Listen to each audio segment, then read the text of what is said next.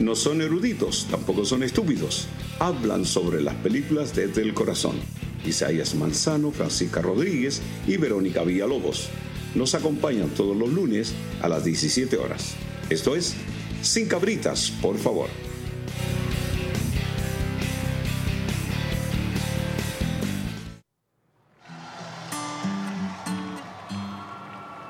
Qué buena canción para partir este primer capítulo del año 2019 de Sin Cabritas, por favor. Un aplauso para todos los que están acá en el estudio. Estamos contentísimos de volver a encontrarnos con ustedes, nuestros fieles auditores. Nos pueden escuchar, por supuesto, en Anchor.fm, Spotify y también iVoox.com. Prontamente estaremos en plataforma en YouTube. Vía streaming. Sí. Van a ver todo lo que hacemos. Claro. Todas las manos que movemos, cómo gesticulamos. Claro, los cuadernos con cosas escritas en nuestros computadores. Antes de presentar al invitado especial que tenemos que nos acompaña acá hoy, quiero preguntarte, Isaías, ¿cómo estás? ¿Cómo estuvo ese verano? Muy... hola, primero. Hola. Seguimos acá, no nos habíamos perdido, estamos de vuelta. Estuvo muy bueno el verano, con hartas cosas, temporada de premios, así que estuvo interesante. Francisca Rodríguez. Está con nosotros, gente que... Hola. Ella está aquí. Sí, la verdad es que mi verano fue súper cinéfilo, así que estoy súper emocionada por este capítulo porque vi muchas películas y... O sea, estuviste encerrada todo el verano. Literal, básicamente encerradísima. Sí. Pero feliz. ¿Estudiaste entonces? Sí. Estamos preparados, listo. Porque hoy nos acompaña un hombre que no solamente es periodista. Ojo. No solamente es escritor. Ojo. No solamente es crítico de cine. No solamente es docente. Mira, después voy a cobrar por esta... También por esta debería, sí.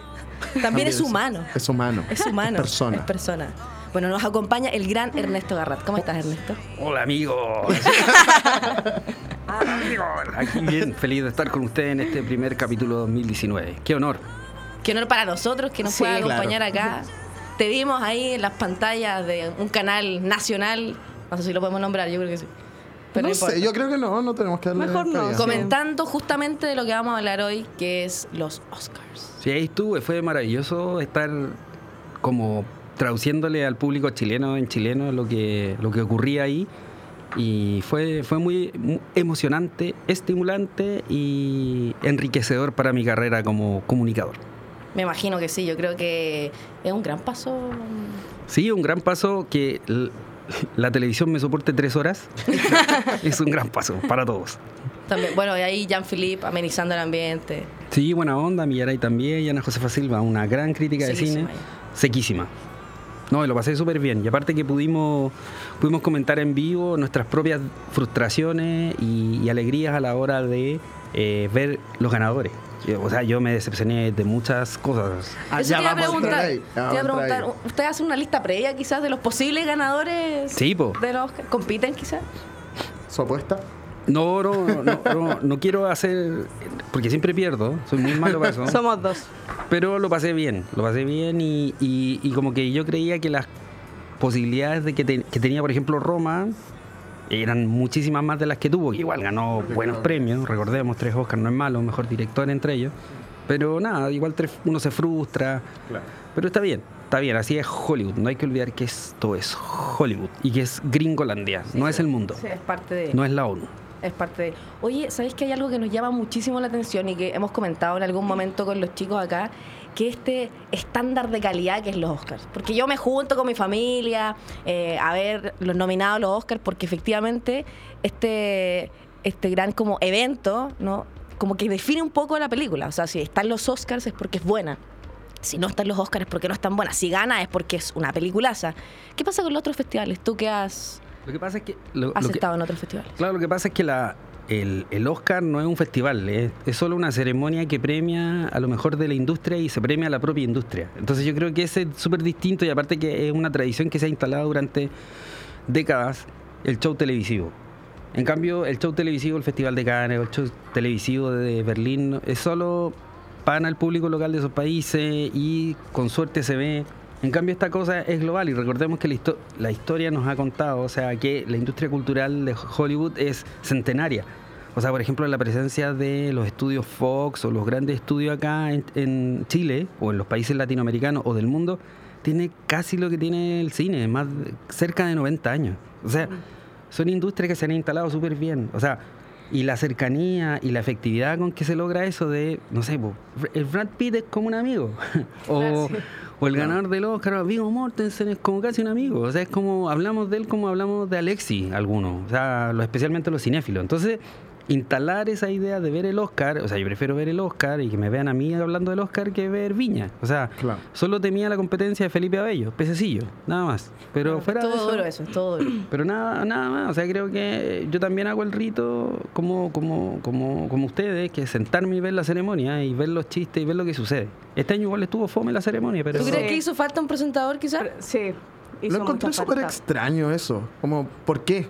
O sea... Bueno, porque a última hora el presentador sufrió un par de acusaciones que por supuesto le iban a dejar fuera del certamen. Claro, pero me refiero... Encontrar un presentador que no tenga acusaciones como raro. Sí, pero bueno, existen opciones. O sea, tenemos opciones dentro de este mundo, es gigante, o sea, es enorme.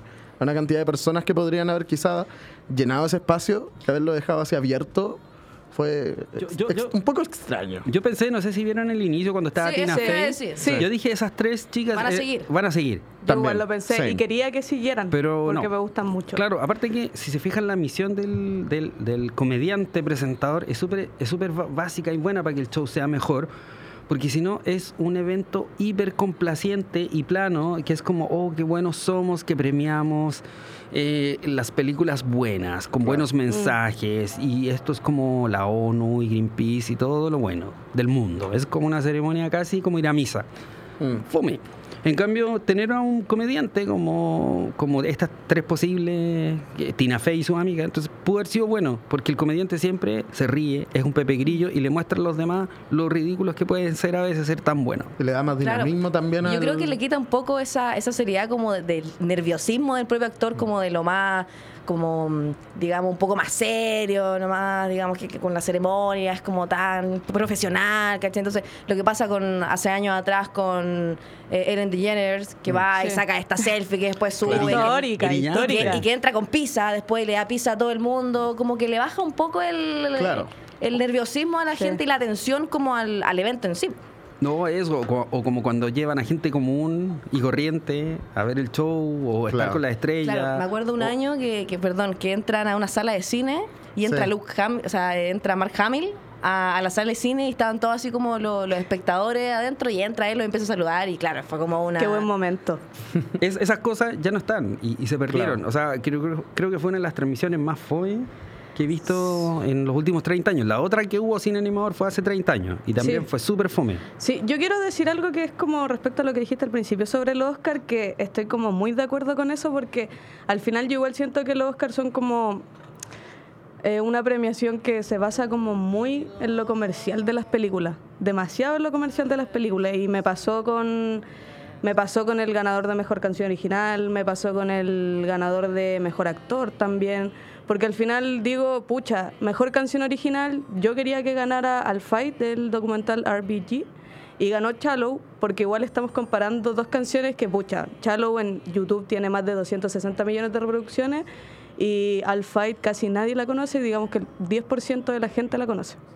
Entonces, digamos que es lo mismo que también ha pasado muchos años cuando La La Land también ganó tantos premios, que fue una de las películas que hizo historia en el Oscar por tener casi la misma cantidad de nominaciones que tuvo Titanic en su año. Claro.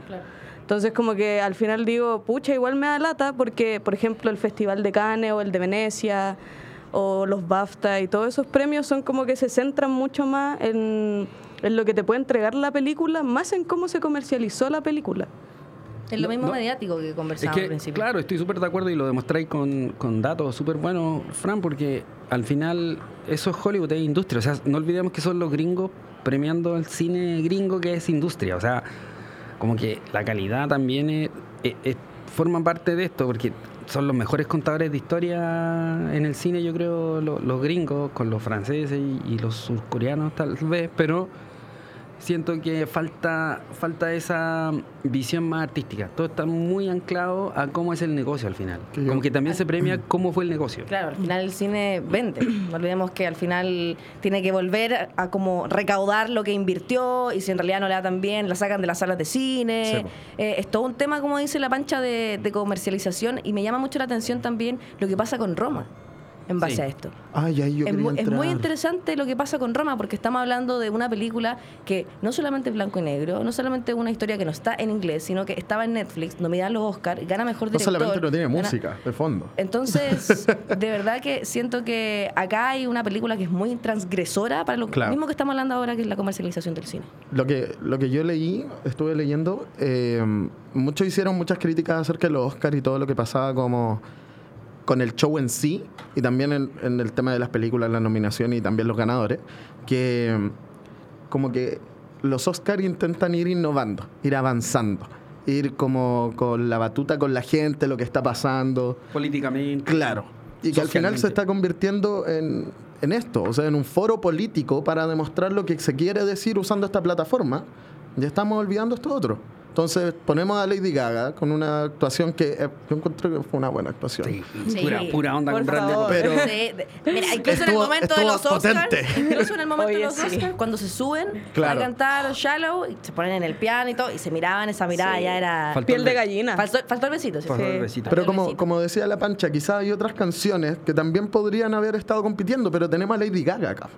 Entonces Es tenemos cierto. a Lady Gaga que está acá, que es una artista muy potente. Entonces obviamente va a tirar mucho más, po.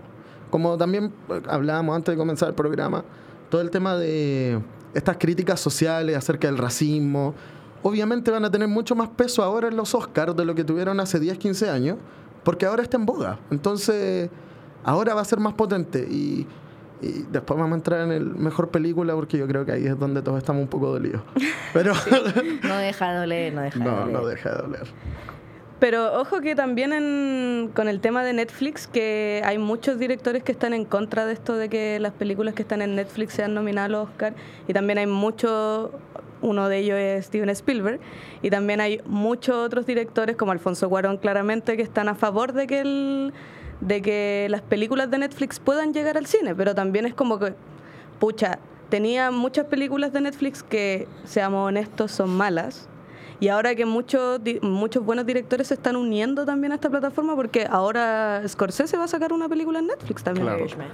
Sí, yo creo que esa es la gran discusión de fondo. Y para mí tiene que ver con cómo el Oscar recoge el guante del nuevo tipo de consumo y producción que se está haciendo. O sea, Roma para mí es un ejemplo súper claro, por lo que decía, pero que tiene que ver también con... Estoy hablando de una película que a contrapelo, pero se hizo. Y también fue consumida en cines, no solo en streaming. Se estrenó en más de 600, 700 salas en Norteamérica y en México. Y acá en Chile se estrenó en 6. O sea, es primera vez en nuestra historia y ese es el hito que podemos ver o pudimos ver algo en streaming y el cine al mismo tiempo. Si no la fuiste a ver acá en Chile ya no es mi culpa, pero pudiste haberla ido a ver. Yo la vi en cine y era espectacular.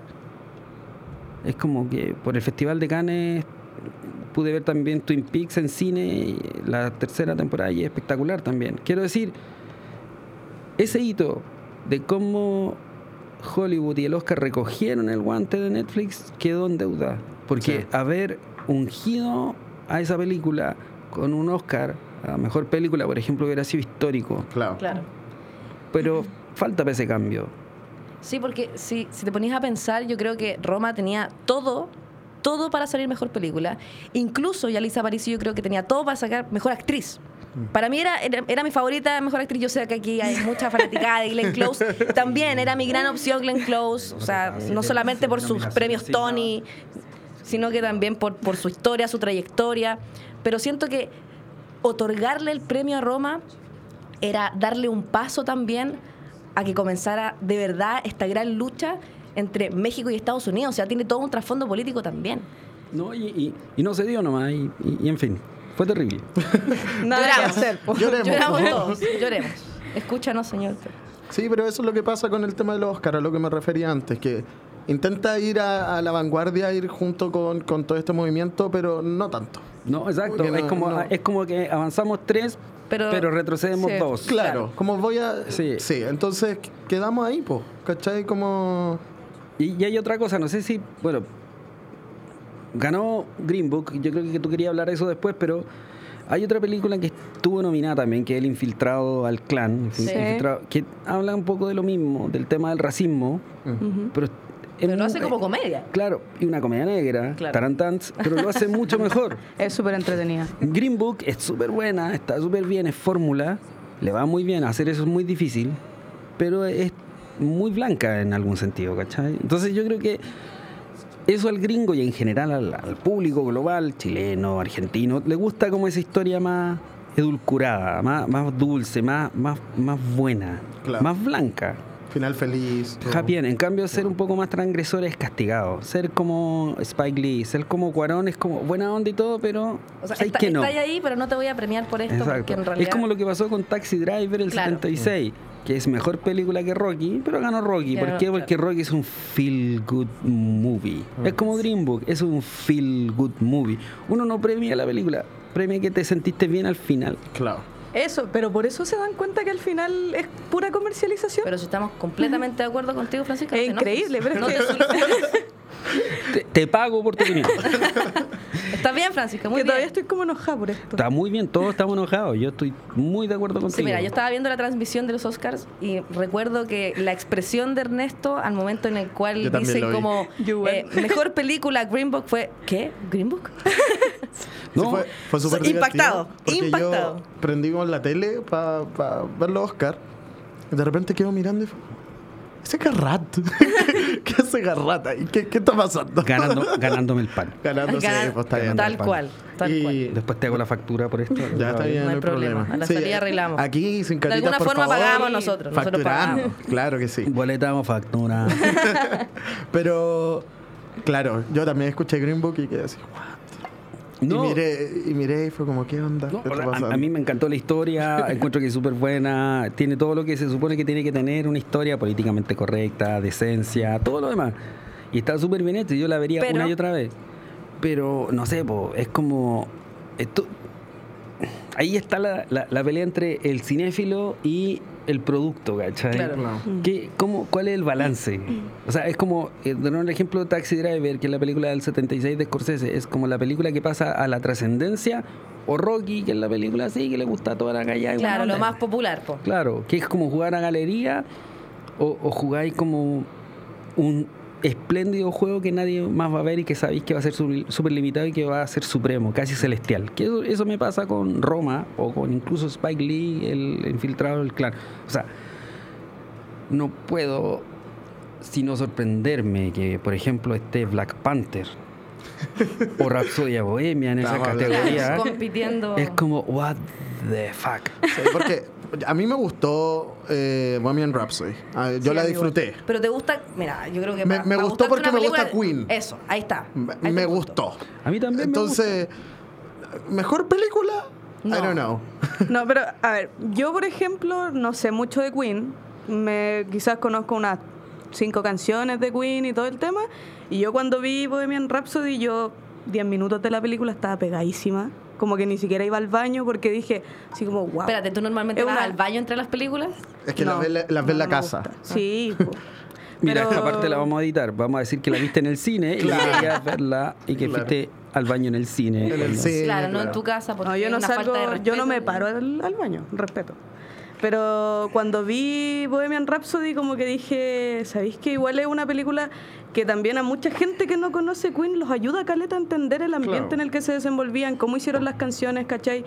Y como que yo en estos momentos, después de ver la película, sí, escuché Que al final- mucho Queen y todo el tema. Que al Eso, final eso es un pasa con lo biopic. mediático. Sí. Eso Claro. pasa con lo Es mediático. bélico. Para eso sirve en realidad. Es una película que está hecha para eso, para que veas, entiendas la historia, lo disfrutes y pases un buen rato Pero ahora- el tiempo que la ves. ahora, igual, Pero la- quizás, ¿qué te va a dejar? La historia es súper buena, está bien, pero hay muchas incongruencias también en la historia en beneficio Claro, del fan. claro. Porque digamos que en realidad Fanservice. Freddie Mercury tú lo ves ahí y lo ves como súper bueno, con una vida Claro. como con un exceso limitado, y en realidad No viviendo la vida no rockstar. es tan así, no Claro. es tan así. Entonces apela mucho a que el fan como que no se desilusione de su gran artista, que estamos de acuerdo que fue transgresor, estamos de acuerdo que rompe barreras, que marca un hito en la música y en la historia del mundo, pero aún así no toca esa fibra. Po. Claro. no toca esa fibra. Pero es que Entonces, es una no película cuenta que- completamente la realidad. Claro, es bonita. Es una película linda. que está hecha para eso, para que sea bonita, para que uno la disfrute, uno la vaya a ver y quizás la veas 3, 4 veces. Mientras uno teje el crochet, ¡ay, qué lindo el niño! y la este! vea y te divierta y fin. ¿Cachai? Pero si Sí, ponías sí, esa igual es película cierto. al lado de Roma, que de verdad tenéis que estar pegados viéndola, Y que no es para todo público. ¿Sabes que yo Claro. en Twitter leía muchos comentarios que era como, ¡ay, qué lenta Roma! Es que ay, Y como, vea, detesto el y he escuchado lento. mucho ese comentario, de verdad que es como, ¿qué esperáis? ¿Que choquen aviones en Sí, Roma? es Si que los ese primeros es el 3 tema. minutos te dice de qué se va a Sí. tratar. O sea, están Claro. baldeando algo, se ve el reflejo de un avión y eso es. Es el contacto entre el cielo y la tierra, Sí, es el claro, contacto por entre supuesto. el patrón y la sirvienta, es el Claro. contacto de mundos que están opuestos. Eso es Roma. Y si te parece lenta, es como, loco, weón, es tu problema, que te enseñaron Claro. que el mundo consumista ahora tiene que ser rápido, Rápido, pero no, claro. no Lo todo siento. es así. Es que ese es el Lo tema siento, porque pero- yo le pongo, por ejemplo, no sé, pues esa película a mi amigo en la tele o se la pongo a mi mamá en la tele, Y se parece. ven los 5 minutos que dura el charco de agua y se paran y se van. Y aquí, Literal. A mí me aquí, pasó. a mi mamá, mamá que está escuchando esto, te amo, vio Roma conmigo, terminó Roma, ambos impactados con Roma. Mi mamá me encantó, qué buena película, y comentando, después una hora después, comentando Roma. Seca tu mamá. La amo. Yo creo Hola. que igual también es algo quizás más generacional. Porque me pasa que, claro, yo también la vi con mi mamá, la vi con mi abuela y se sientan y tienen toda la paciencia del mundo y todo, porque en realidad disfrutan un contenido hasta el final. O sea, independiente que a lo mejor Claro. la película no les guste, pero tienen que terminarla para poder criticarla en el fondo. Claro. Y me pasaba que después estaba con una amiga, con unos amigos, ya, sentémonos, ya veamos Roma, prendemos la tele y todo, y viendo el teléfono, mirando para arriba. como Yo que- puedo, sé que quizás me salga de contexto, pero tiene que ver con el tipo de consumo que hacemos de cine ahora y cómo lo hacen ustedes los millennials, Claro. a quienes A eso me estimo refiero profundamente. Como generacional, claro. ¿Qué pasa si yo les digo vi una película Marvel? El primer comentario que me hace un millennial no me dice cómo es la película Marvel, me dice, ¿tiene escenas postcréditos? Es porque el millennial... Sí, 2. El millennial no le interesa el momento, le interesa lo que viene después. Claro. Está súper ansioso por el futuro. Sí. Entonces es una película como Roma, donde te dice, quédate aquí y ahora, agárrate a este momento, porque no tiene escena postcrédito, es infernal para un millennial. Claro. Entonces, ay, qué lento este presente, ay, quiero salirme de acá, y Twitter y redes sociales, me quiero ir, Claro, no quiero. ¿Y a qué hora explota algo? Pero, ¿A qué hora explota pero algo? quédate acá, Claro. quédate acá. No tiene escenas postcrédito esto.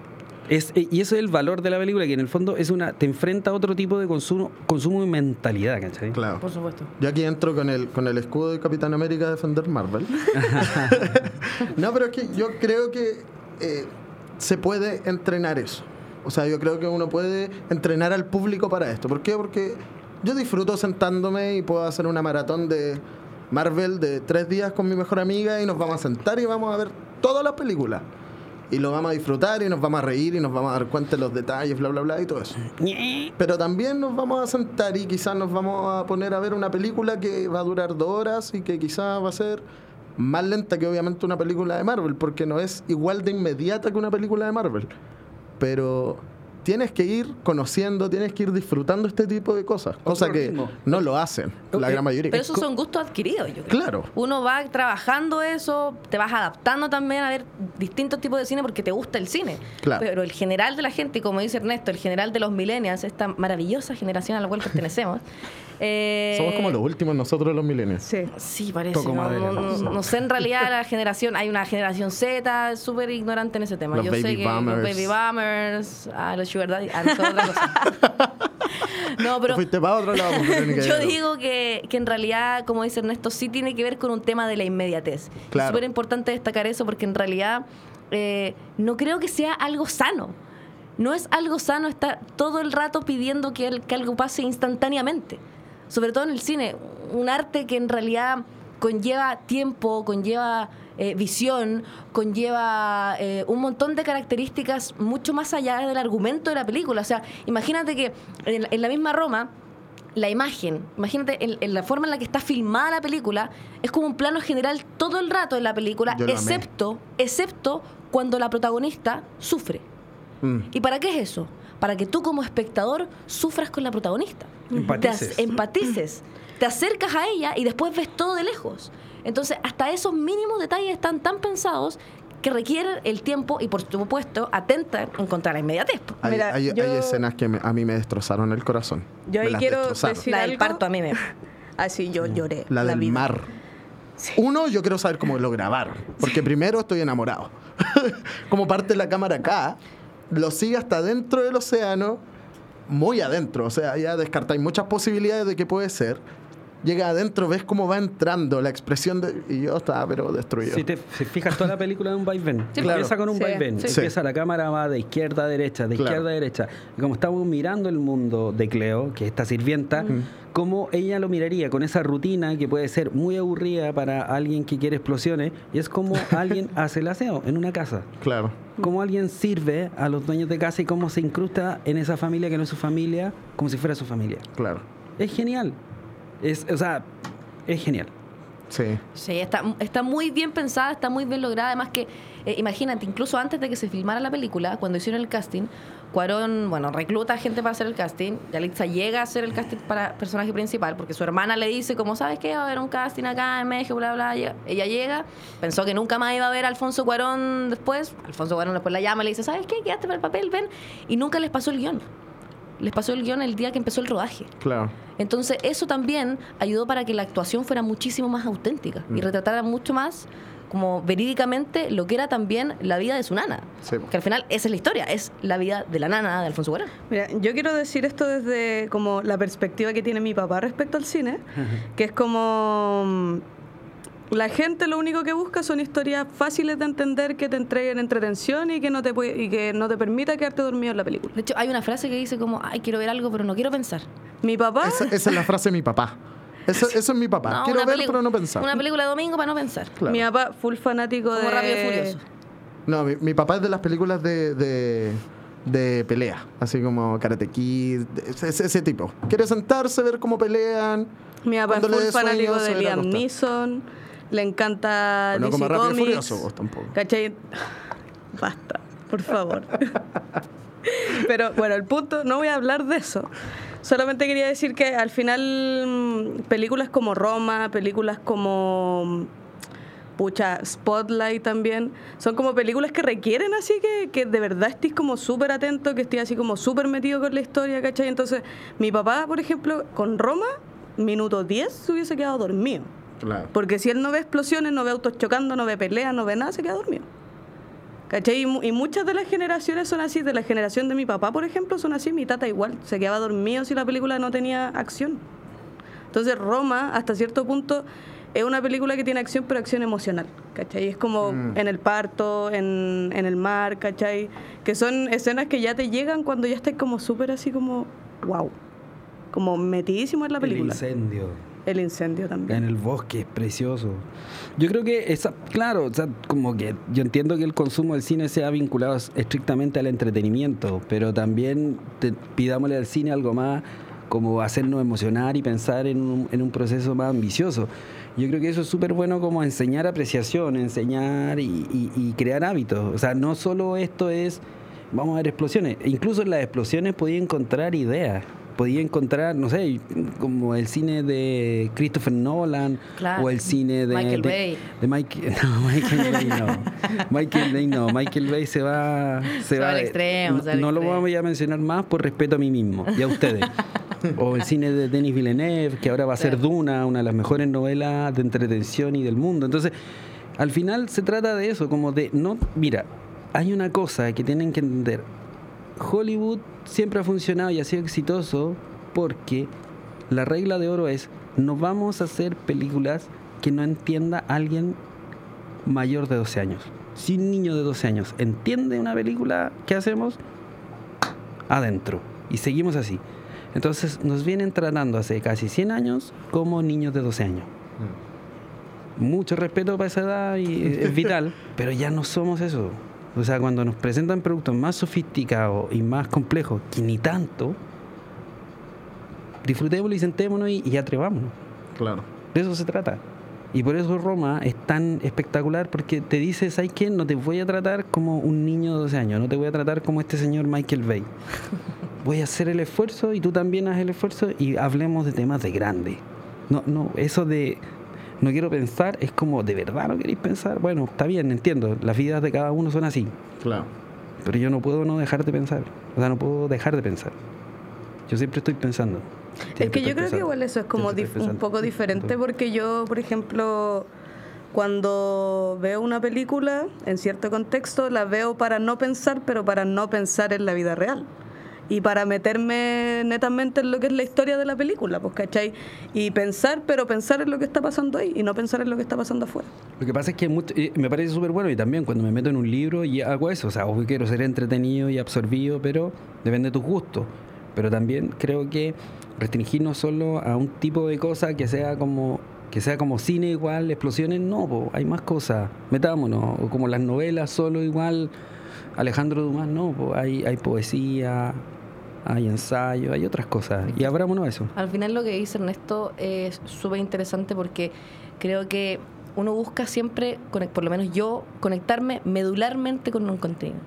Y es cierto que muchas veces siento que a veces el cine es muy predecible en ciertas áreas.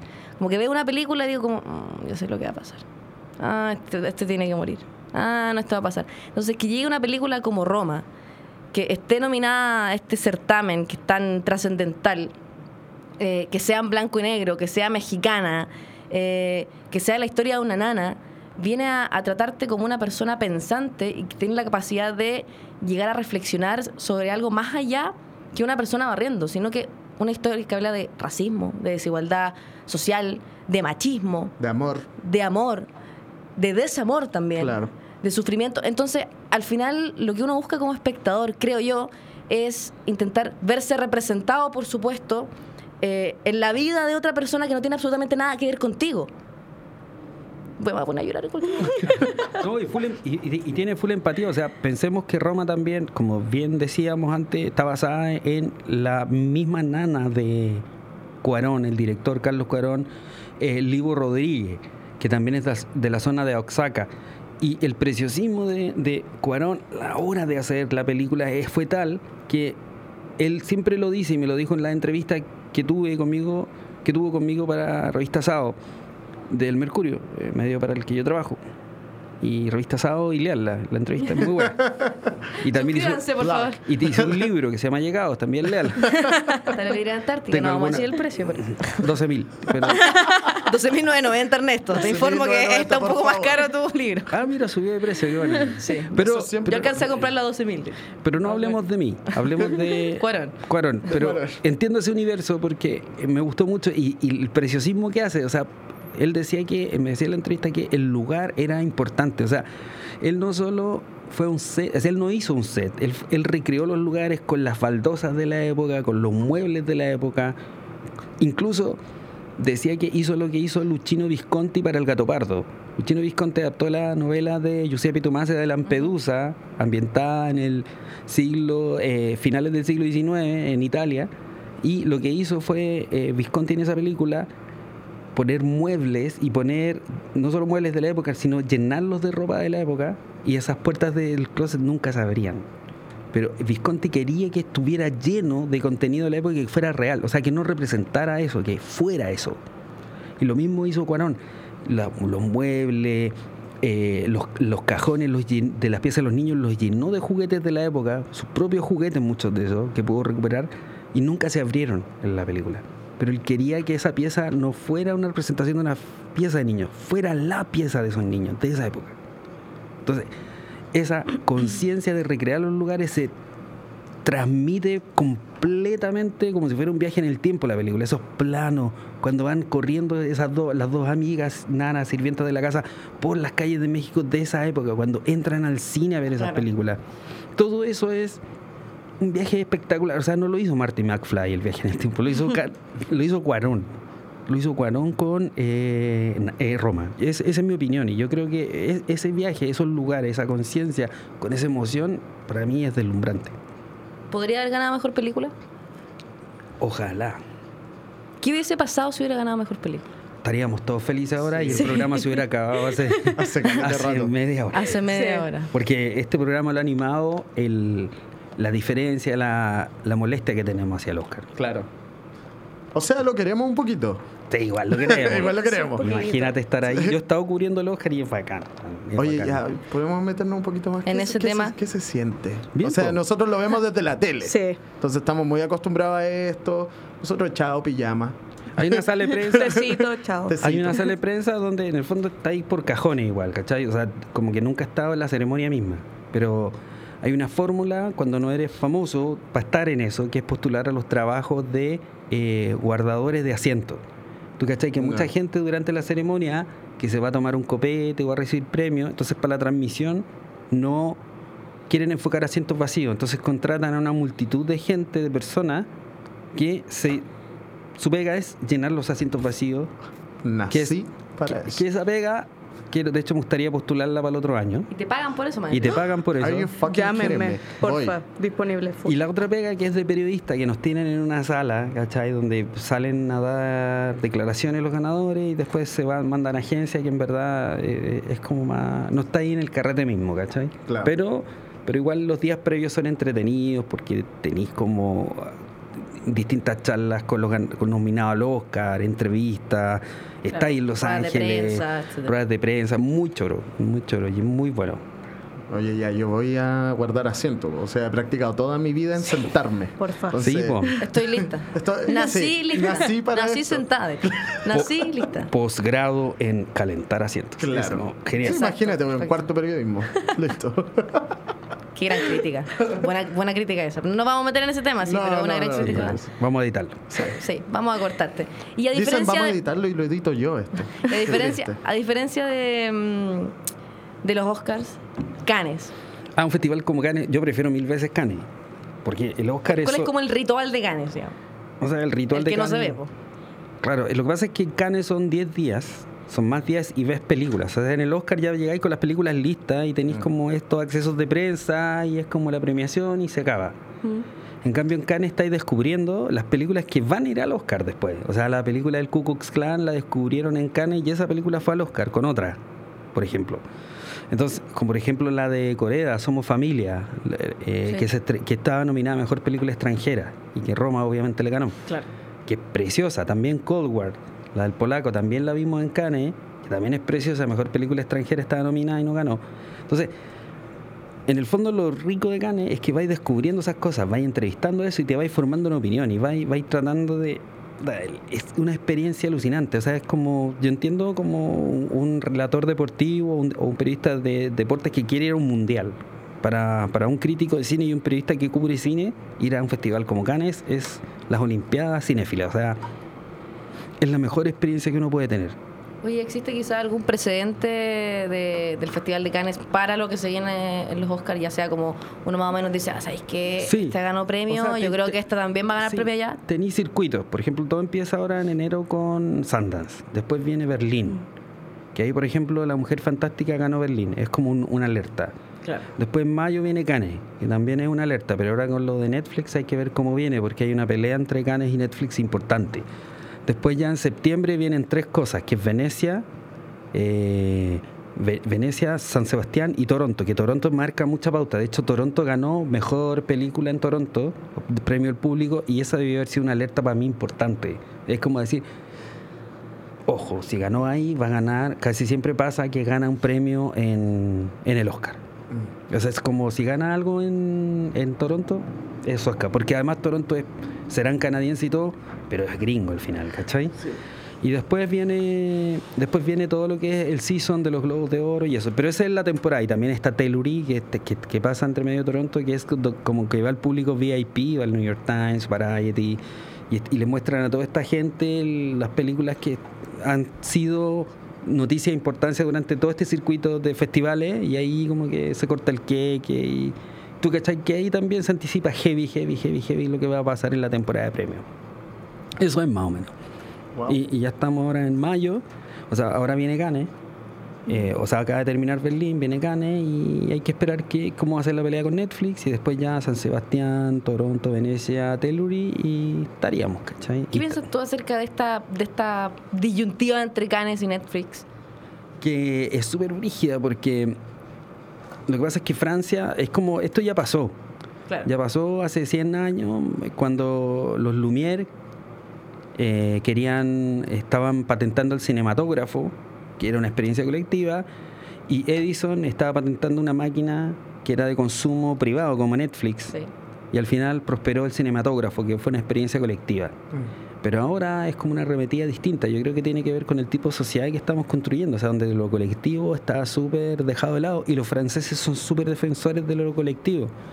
O sea, los derechos sociales, todo lo que no son los gringos, ¿cachai? Y el mundo como que está tirado para el lado más gringo, más de neoliberalismo, consumo privado, y no hay esta experiencia colectiva, no. O sea, todos vemos más o menos lo mismo, pero no veo a nadie hablando de Umbrella Academy. O sea, tener una experiencia en una sala de cine común es súper distinto. O sea, ver Roma en cine es otra cosa, aunque suene distinto. O sea, es otra experiencia. Tiene que ver con el ritual también. A mí me pasa que uno se levanta y decís, no sé, voy a ir al cine y vais con tu familia y te levantás en función de ir al cine. ¿Cachai? Te vestís, salís de la casa, llegáis a un lugar donde está toda la gente, excepto la gente que come cabritas molestamente. Sí, cabritas, por favor. De nosotros. Pero uno se sienta, estás atento 100% a la pantalla, te hacen apagar el teléfono, te desconectáis de todo. En cambio, y veis los detalles, o sea, claro. veis todo más grande, o sea, Sí. estáis viendo personas con caras de 2 metros, 4 metros. Sí, el ¿Sabes? sonido ¿No? más Veis todos los envolvente. detalles. Claro, el sonido es más envolvente, la fotografía, podéis ver todo. En cambio en Netflix, en las pantallas chiquititas y todo, no es lo mismo. O sea, ver Roma en una pantalla chica, ya, aunque sea una pantalla grandota, no es la misma experiencia. No te porque fijáis en esos detalles. tenía no te otro fijáis. sonido, tenía otro sonido de impacto también cuando estás en el cine, vivir hasta el suelo a veces. Entonces esa competencia en Cannes va a ser, o sea, como que uno igual siente que Cannes ha perdido porque Netflix ha hecho un negocio súper bueno, o sea, es cierto, hay muchas películas que no tienen calidad, pero sumó a Cuarón, sumó a Scorsese, Pero está sumando y sumando artistas que necesitan medios, porque es muy caro hacer cine para hacer cine, y Netflix se lo está dando. Claro. Pero será quizás que esta industria más antigua quizás tiene miedo de que vaya a morir con Netflix. Porque yo personalmente creo que no va a morir. O sea, si sigue existiendo aquí Netflix, Siempre va a existir la gente. siempre va a estar la gente como hemos hablado en momentos anteriores, que vamos a seguir yendo al cine a ver los estrenos, y eso no va a cambiar por la existencia de Netflix. No, lo que está cambiando es la oferta de lo que tú vayas a ver al cine. Claro. Claro. O sea, recordemos que el negocio del cine, de la sala de exhibición, no son las películas, es la comida que venden en el cine. Sí. Ese es el gran negocio. Entonces, si tú ponís o sea, por eso Marvel es tan buen negocio al final. Porque lo que hacía es llevar adolescentes y niños a la sala y ellos comen lo que venden en la sala. Claro, ¿no? Y vienen con estas cosas que vienen con la foto de Marvel, Sí. como con los Los vasos de vasos Marvel, promocionales. las bebidas de Las palomitas. Marvel. El tema es donde nosotros, que no queremos ver solo películas Marvel, vamos a ver las películas al final. Claro. Entonces, ¿dónde vaya a ver esas películas? ¿Dónde vaya a ver La Favorita? ¿Dónde vaya a ver la película de Scorsese? ¿Dónde vaya a ver Roma? O sea, yo pude ver Roma en la Cineteca y la vi y me encantó verla ahí. Y la sala de la Cineteca, acá en Santiago de Chile, es increíble. Es una sala con una definición de sonido e imagen así como a nivel internacional. A mí me hubiera gustado ver The Favourite en el cine.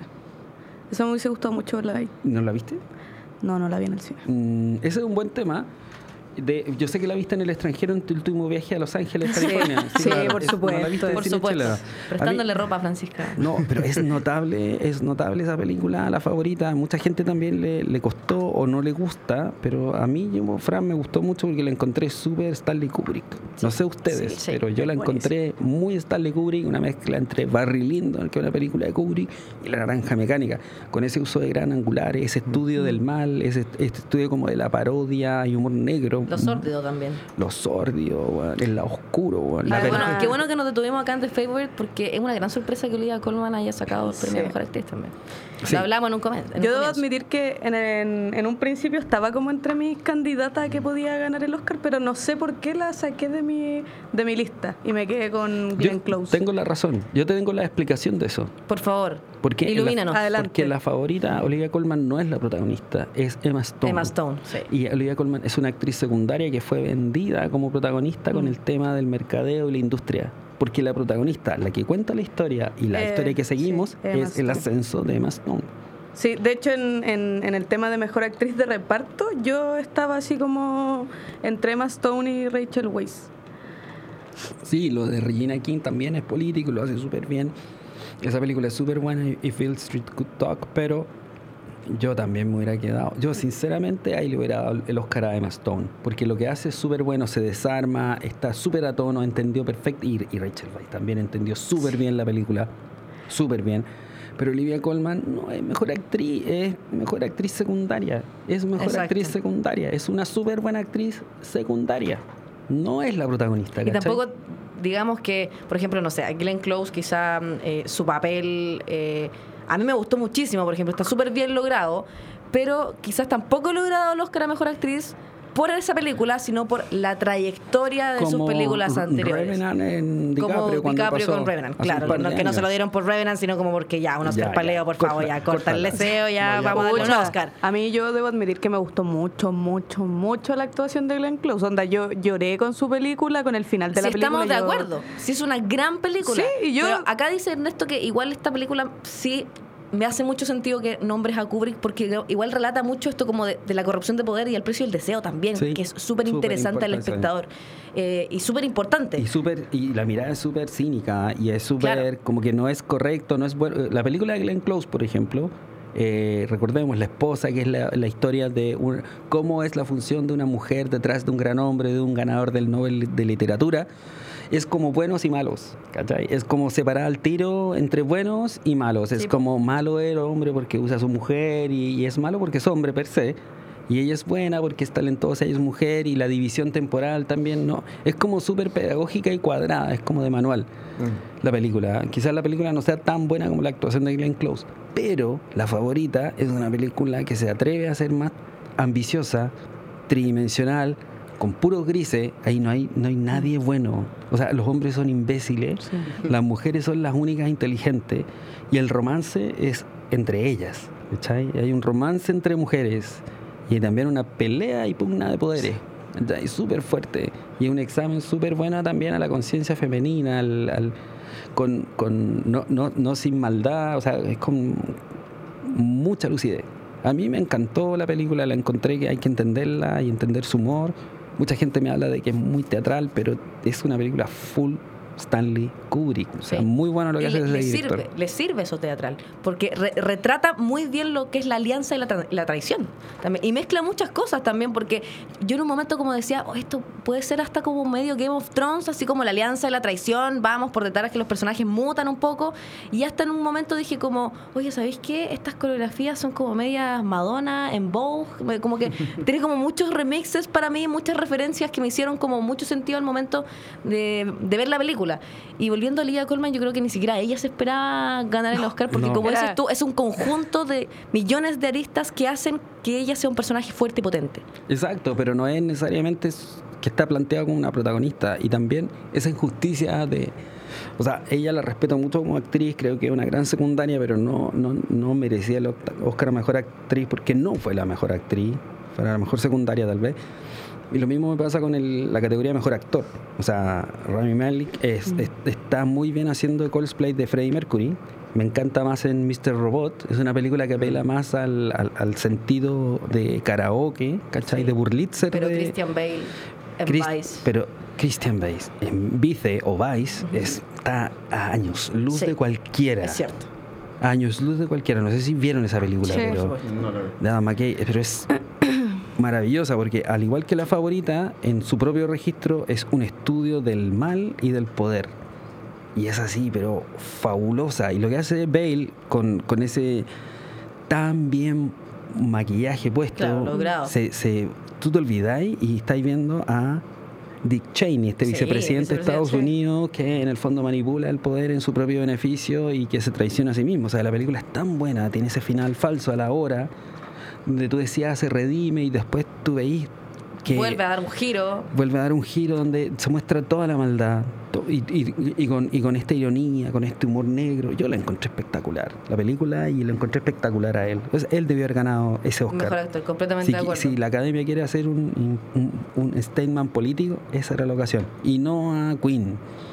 No a Queen, que en verdad Queen, yo creo que la película, en verdad, si se fijan, Brian May era el más feliz, porque en el fondo es el punto de vista de Brian May respecto de Freddie Mercury. No es una visión de Freddie Mercury de algún autor o un director. Yo creo que ahí volvemos también a lo mediático, lo que decía la Fran en un comienzo, que es como, yo sabía que Rami Malek iba a ganar Mejor Actor. Se lo pregunté al tarot un día antes. No, mentira. Todos sabíamos. No, yo sabía que iba a ganar Rami Malek como Mejor Actor porque es mediático, porque pega, porque todo el mundo hablaba de Rami Malek. Porque todo el mundo amó la actuación, porque todo el mundo decía, oye, es igual a Freddie Mercury. Sí, quizás sí es igual, ¿cachai? Pero... O sea, claro, comparemos esta sátira política sobre el gobierno republicano estadounidense que estuvo a cargo en ese tiempo de George W. Bush. Claro. Y Queen, y vaya a escuchar música, te vaya a entretener, y vaya a cantar, y va a hacer un karaoke. De hecho, como decían, salió una versión karaoke para los cines, para que la gente fuera a cantar. Si vaya a la comparativa comercial, ¿qué es lo que te vende más? Si vaya a cantar al cine, ¿lo vaya a pasar bien? ¿O si tenéis que estar así como en la densa, en la sátira política de gobierno republicano, norteamericano? Sí, porque lo que hablamos, a mí no me llaman la atención las películas como Vice. Que es más fácil. Debo ser súper sincera. De hecho, siento que ese tipo de películas las nominan a los Oscar como, por ejemplo, en este caso, Mejor Película. Porque al final te están contando parte de la historia de Estados Unidos, y me pasa lo mismo que el año pasado cuando nominaron The Post y nominaron Darkest Hour, y en ese caso Gary Oldman sí ganó el Oscar a Mejor Actor, y también ganó el Oscar a Maquillaje y Vestuario, o sea, Maquillaje Peinado, y este año Vice también se ganó el Oscar a Maquillaje y Peinado, pues, y al final siento que son películas que todos sabemos que no se van a ganar el Oscar a Mejor Película, pero que están ahí porque son parte de la historia de los Estados Unidos. Sí, pero yo creo que Vice es una película tal vez más ambiciosa, Sí. en el sentido de que quiere interpretar y quiere interpelar al espectador gringo, ¿cachai? Al redneck. Quiere decirle, oye, es como Michael Moore, un poco, pero más serio. Es como este director que hizo W, ¿te acordáis? El que hizo Pelotón, que quiere interpelar al espectador gringo, quiere ser pedagógico y quiere remecerlo y decirle, mira, estás siendo tonto porque no estáis viendo la realidad como es, te están vendiendo una fake news. Y yo creo que lo hace la película, por lo menos, más allá de sus intenciones, que son buenas, su narrativa es increíble porque hace algo que es súper difícil, que es aplicar humor negro, y aplicar pedagogía, y aplicar entretención, y aplicar ideas. O sea, es súper difícil. Y retratar a alguien como lo retrataron así, yo quedé, pero así, Es que bravo. corre ese riesgo. Corre ese riesgo porque es... Oliver Stone, perdón. Oliver Stone. Es Oliver poner, ¿cómo se llama?, en jaque la visión del norteamericano. La visión del gringo.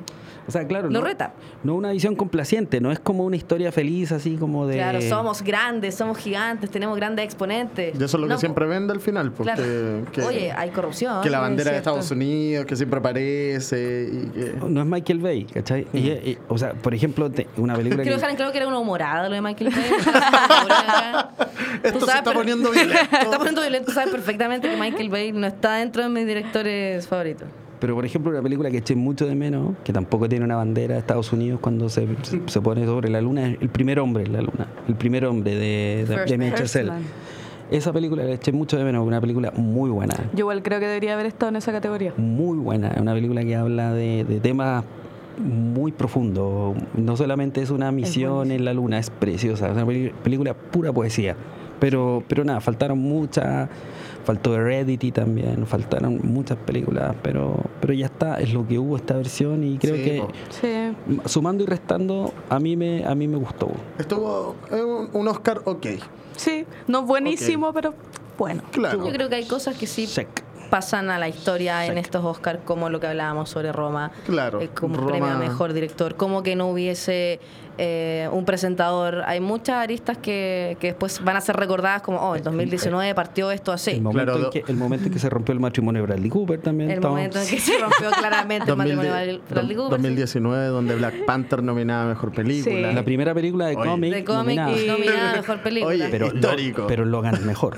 Logan, que solo logró nominación en años. sí. Logan es mucho Sí, Igual en la la lloré. sí, en la Igual la lloré en comparativa Sí. de argumento, de imagen, de Y guión ojo, también, claro. muchísimo mejor. Y ojo que igual Logan. Black Panther se llevó sus 3 premios para la casa, sus Sí. 3 Oscars.